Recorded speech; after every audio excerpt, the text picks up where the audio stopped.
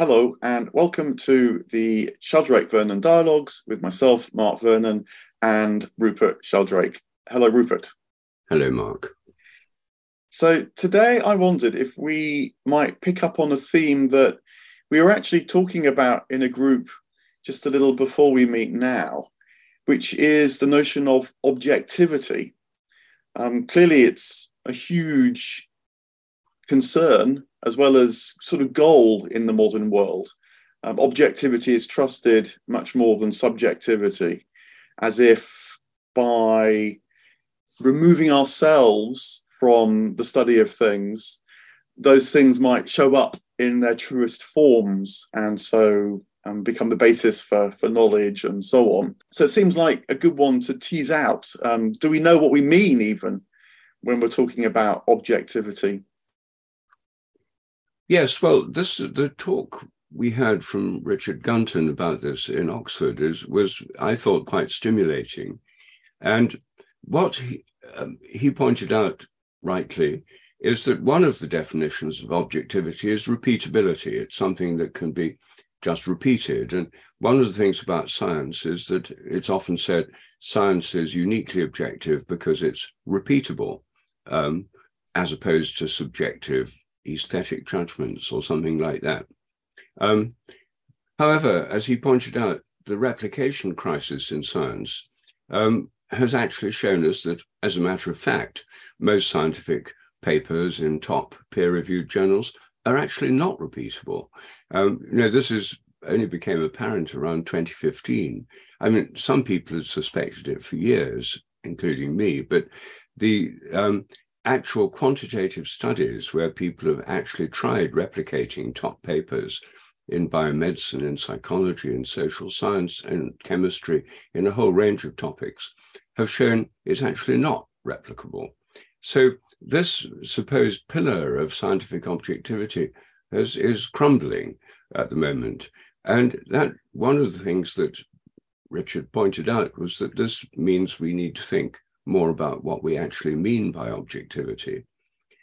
I think in the 17th century, at the beginning of modern mechanistic science, what Galileo and his colleagues thought of as objectivity was stripping out what they called secondary qualities like color, taste, smell, aesthetic appreciation, etc., and dealing only with primary qualities, which is mass, momentum, velocity.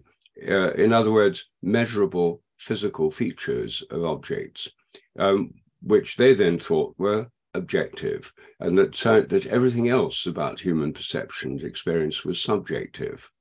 And so they tried to create a science based on those principles. And actually, in the 19th century, this was taken a lot further as science became professionalized, first in Germany and later in England. Then professional scientists began to pretend that their way of not knowing was entirely superior to that of everyone else before them, because precisely it was objective. And that's when they started adopting this third person style of writing. In German, it's slightly different. They say man, one has done this. But in English, it took the form of a test tube was taken. It was carefully observed. It is considered that these results show, etc. I mean, this ridiculous passive voice construction, which became standard in scientific reports from the late 19th century onwards, probably reached its peak around the 1950s and 60s. There's been a backlash against it within the sciences. And I conducted surveys in secondary schools over the last 20 years, showing that actually in many secondary schools, teachers are still forcing students to write science reports in the passive voice because they think that's the way science is meant to be, because it's objective. And this leads to this view of what is sometimes called a view from nowhere, as if nature just unfolds in front of the observing scientists without them actually doing anything, and they just report what's there. Whereas, in fact, of course, scientific experiments are an active process done by people who have motives, who are trying to find out answers to questions, who've got grant applications to think of, who need to publish results in journals, who might have colleagues who are rivals, who they want to get ahead of. All sorts of human motives come into play. But in the typical scientific paper, all these are completely removed until what's left is this travesty of what's actually happening, pretense at objectivity, which has now come a terrible cropper with the reproducibility or replicability crisis. So I think this is an inherent thing in science. There's been this pretense for a very long time, and it was actually built in by Galileo and people right from the beginning of modern science. Yes, I remember at school, which was actually after the 1950s, one of the things which we learned was how to write in this passive voice. It was one of the things you got marked on.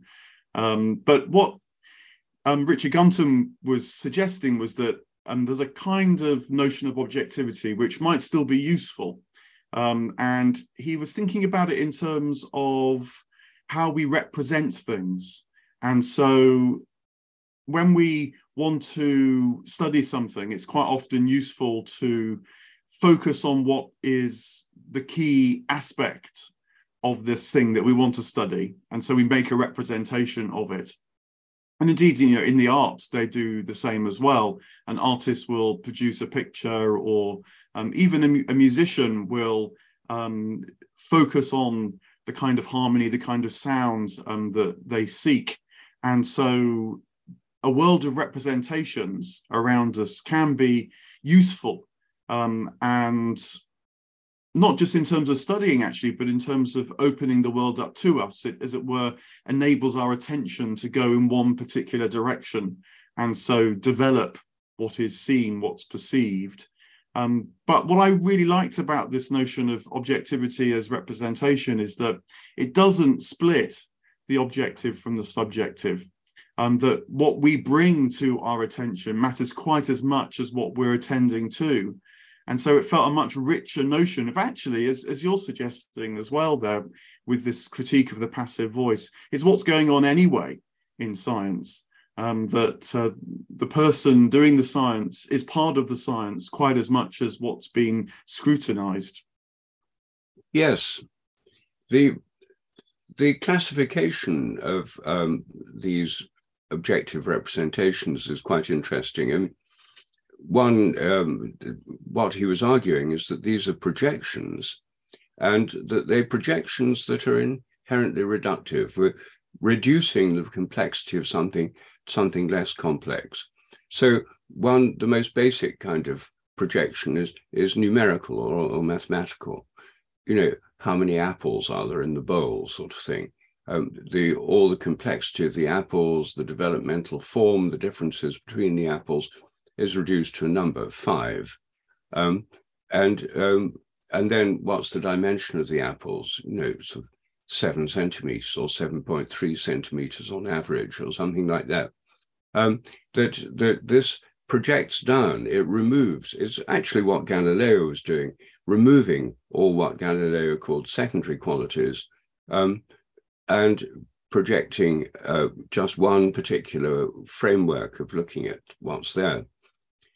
Then he showed there's another way of representing another projection, which is where we project down from 3 dimensions to 2, where we make drawings, diagrams, or 2-dimensional patterns or forms.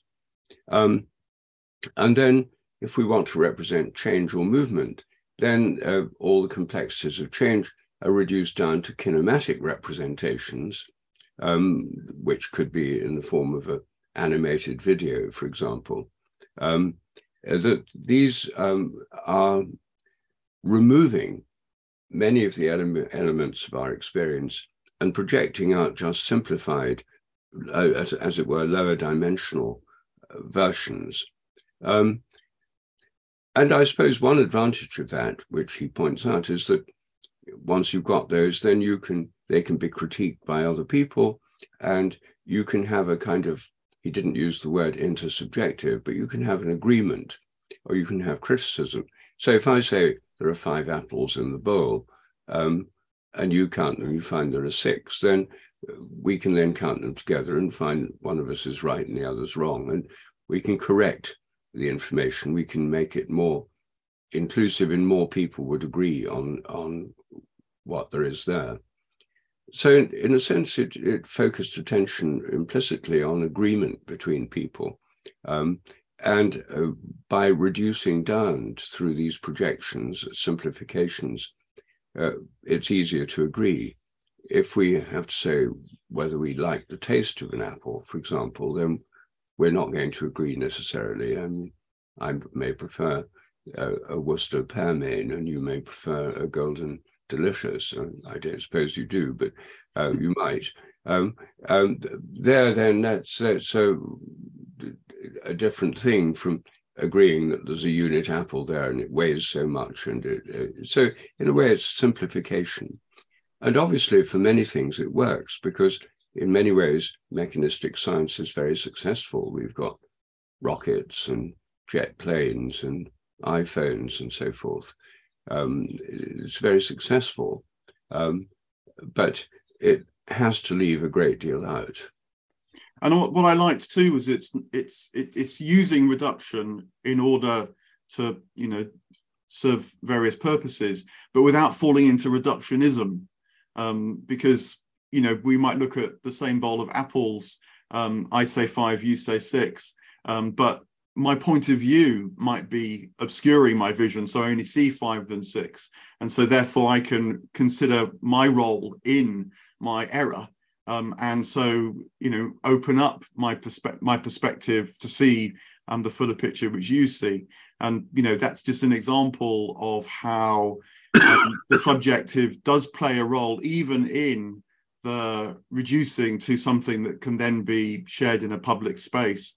And I really like this because Owen Barfield, this philologist who's so influential on me, one of the things which he tracked was when the subjective became eclipsed by the objective. You partly outlined that with the history of science in the Renaissance and then in the 19th century. But Barfield was also very interested in how prior to that which is subjective was actually thought to be crucial to understanding the heart of things. And because in a way, when you, as a scientist or an artist, any kind of contemplative activity, when you make contact with the world, the nature of your contact, who you are and what you bring really matters, because it may or may not connect with that which is the heart of the thing you're studying. The mere appearance, the primary qualities, may not actually tell you everything you need to know, maybe even not the most important things that you need to know about what you're studying. And so earlier writers like Aristotle suggested that to know something in its fullest truth, you have to ask yourself, who am I as an observer and what am I bringing to my study, quite as much as just, as it were, abstracting yourself for purposes of utility, not because reductionism is going to tell you the sort of ontological deepest truth about something. And so, who one is as a scientist, as an artist, as a discursant, as a philosopher, the subjective really matters, because then you can know whether you're not just perceiving, but maybe resonating, harmonizing, really open to all that the world might be bringing to you.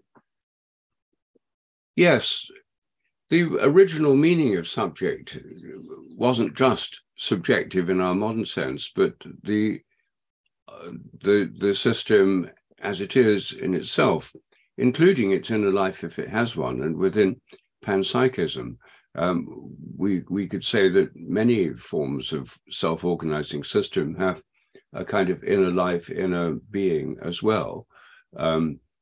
And all of this is reduced by this objective method. But I suppose one difference that this new approach is giving us is that for Galileo and the founders of mechanistic science, secondary qualities were assumed to be inside heads or inside brains, and not out there in the world at all. The objective world was considered to consist of atoms and particles and things with mass and velocity and so forth, all these physical properties, and later electric charge, temperature, etc. And everything else was supposed to be inside human heads. But that obviously truncated the world. It made the whole world a kind of world of two-dimensional, three-dimensional mechanistic interactions with nothing else going on. But obviously, there's a great deal else going on in the world. I mean, when flowers have scent and perfume and stuff, and they attract bees or other pollinators, it's not just about what's inside human heads. It's about the way nature works. Flowers were attracting bees 100 million years before humans evolved. So the role of these qualities, like color and scent and so forth, is not just in human brains. And we can still count flowers, and we can say a rose typically has 5 petals and so forth. But by realizing this is a reductive projection, it's not claiming that the rose is nothing but 5 petals made of little bits of matter interacting physically. It's just saying that's one way we can look at it, and it's a convenient way for the sake of science. I mean, that you're mentioning there, the inner life of things, not just our own inner life, and the return of secondary qualities. That reminds me of things that other scientists at this gathering were saying, and when Richard was presenting this idea of objectivity, which was the role of aesthetics, and how, when, again, a scientist, but also, other people engaging with the world, they use qualities like beauty, fit, pattern, in order to guide their engagement with the world. And so that sense of one's inner life meeting innate qualities, these secondary qualities within the world around one, feels like it's actually really important for science, because things like beauty and pattern are real guides towards what's regarded as a revelation of what you're studying. I mean, one of the scientists at the meeting was even talking about seemingly very abstract things like proteins folding in cells, but how proteins folding in themselves have a kind of vitality, have a kind of life that you get to know as the scientist. It wasn't personalizing the protein, but there was certainly a sense of a kind of mutual exchange or communication that the scientist must learn to understand and read. And guides like beauty, as well as the habits, say, of a protein molecule, its inner life, are really important in science. It's not just a kind of optional extra, but actually is the bread and butter, the daily life of the scientist. Yes, I think the kind of field work that Bruno Latour did, scientists in labs, how they actually interact, so different from the idealized model of the scientist objectively and dispassionately collecting facts, testing hypotheses with no emotional involvement, etc., could actually be extended to a kind of interview study of scientists about how they actually think about the cells or the tissues or the organisms or the subatomic particles they're interacting with. I suspect some of them would personalize them, and some of them might feel they're getting to know them on a personal kind of way. All of this, of course, is washed out and bleached out in this whole process of writing scientific papers. But I've never actually seen a study of how scientists think of the systems they work on, and how they, do they dream about them? I mean, we know from a few famous examples like Kekulé and the benzene ring that scientists do dream, and dream about problems they're confronting in their work. But I think it would be a very interesting study to look at, just an interview study of scientists in different fields, and to how they feel about the systems they're working with. Actually, in a way, I'm aware of one such paper that's been written. It's by the cognitive scientist John Vervaeke, and he, with colleagues, studied the way that the scientists operating the rover that was sent to Mars, how they relate to the rover on Mars, and found that their imaginative engagement with the rover was quite as important as the measurements and calculations that are necessary as well. So much so that they would pretend to be the rover to work out what might be a good move for it to make. And so that deep imaginative involvement, which John Vervaeke would put down to how we need what he calls relevance realization, amidst the mass of data that would come to one, even in a relatively simple scenario, picking out the data that's significant and important is really, really hard. You get a combination explosion, as it's sometimes put, even with relatively small amounts of data. And so this relevance realization is really important. And at least the way that we humans do it is by using our imaginations, entering empathically into that which we're engaging with. And that tells us how we might make the next move, what might be successful, what might be a failure. Yeah, so he actually, watched, I think, the scientists engaging with the Mars rover, and I believe even sort of saw them crawling around on the ground and so on, really, and personalizing the rover. It became a kind of character to them. So, it was really fascinating. I think that is beginning to be done, partly as the whole notion of what it takes to have cognition opens up and itself ceases to be a rather reductive undertaking, largely because of the failures of artificial intelligence, that it's realized that there's a lot more going on in the conscious mind than pure manipulation of data. But it reminded me too, Rupert, of a comment you made, and I wonder whether this links as well. You made the observation that a recent study in Nature had suggested that innovation in science is really flattening or even falling off, even as more and more money is put into science. And I just wonder whether it's because science has become such a reductive method that's happening. And so, reductionism almost, you might say, is sort of turned round to bite science itself. Yes, well, the study in Nature is one that looks at innovation and disruptive research within science. And many people have noticed over decades now that the rate of innovation in science is slowing down. There's fewer and fewer real breakthroughs, yet more and more people are working within the sciences, and the expenditure on science is increasing everywhere. So there's a very strong law of diminishing return at work. And one of the things that the authors of this study in Nature did was looked at the references. They analyzed huge quantities of data using computers, using published papers and bibliographical methods, bibliometric methods.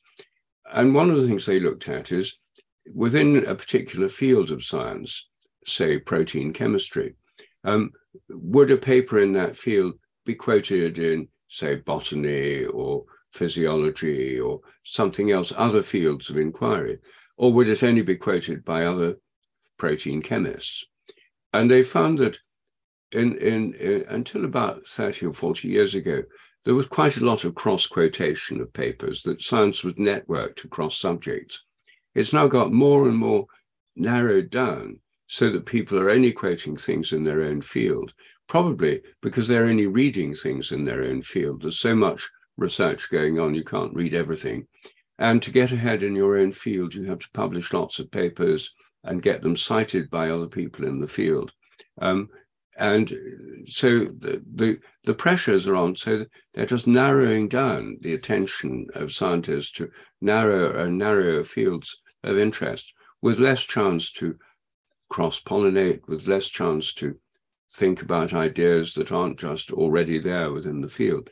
So science is now set up in such a way that it's designed to deliver small incremental improvements to knowledge along established lines, whereas anything that's disruptive, that really does lead to new breakthroughs, new discoveries, potentially new technologies and so on, is actually not favored by the system, in fact, frozen out by it, in fact.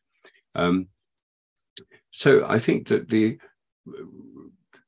moving back from this false and discredited view of objectivity, discredited because the replication crisis objectively discredits it, as it were, to this view of objectivity as useful projections in some circumstances, but always a simplification, always a reduction,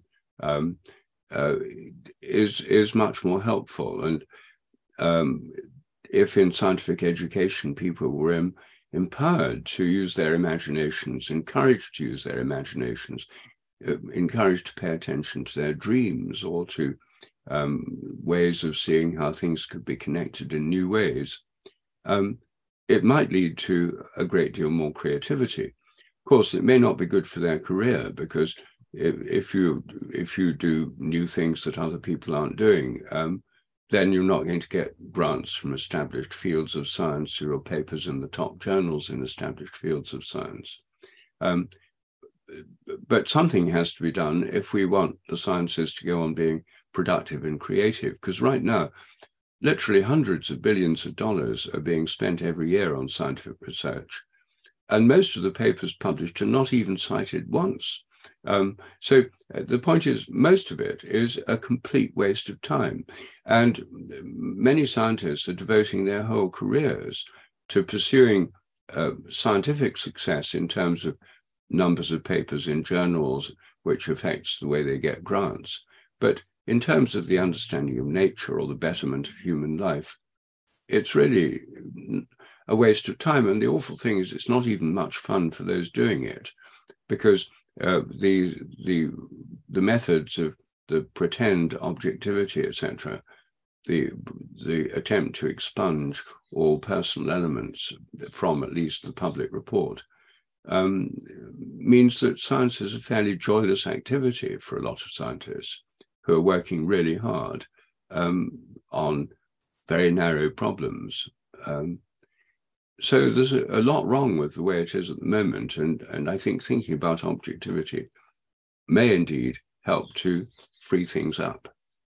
Yeah, I mean, maybe because of the sense of even despair, maybe scientists will begin to think, can we do it in other ways? Sheer quantity, again, another kind of reduction, is not really serving us well. And then, of course, as you were talking there, I was remembering Merlin, your son's book, Entangled Life, where, of course, he very deliberately brings in all sorts of experiences and weaves it into the discovery of more and more about this world of fungi. So, that's done hugely well. It's been recognised by the Royal Society. So perhaps there is a mood abroad, actually, to weave again, once more, this notion of the subjective and the objective. And of course, it's not just good for science, but it's good for we human beings, because the world can officially be re-enchanted again as well, can come back to life. And that's good for all sorts of reasons. Very good. Well, thanks very much. I hope that was worth teasing out for our listeners, and that they've had thoughts, and maybe even will have conversations amongst themselves as well. But it was certainly good to hear Richard Gunton's work and to explore it again now. So thank you. Thank you, Mark.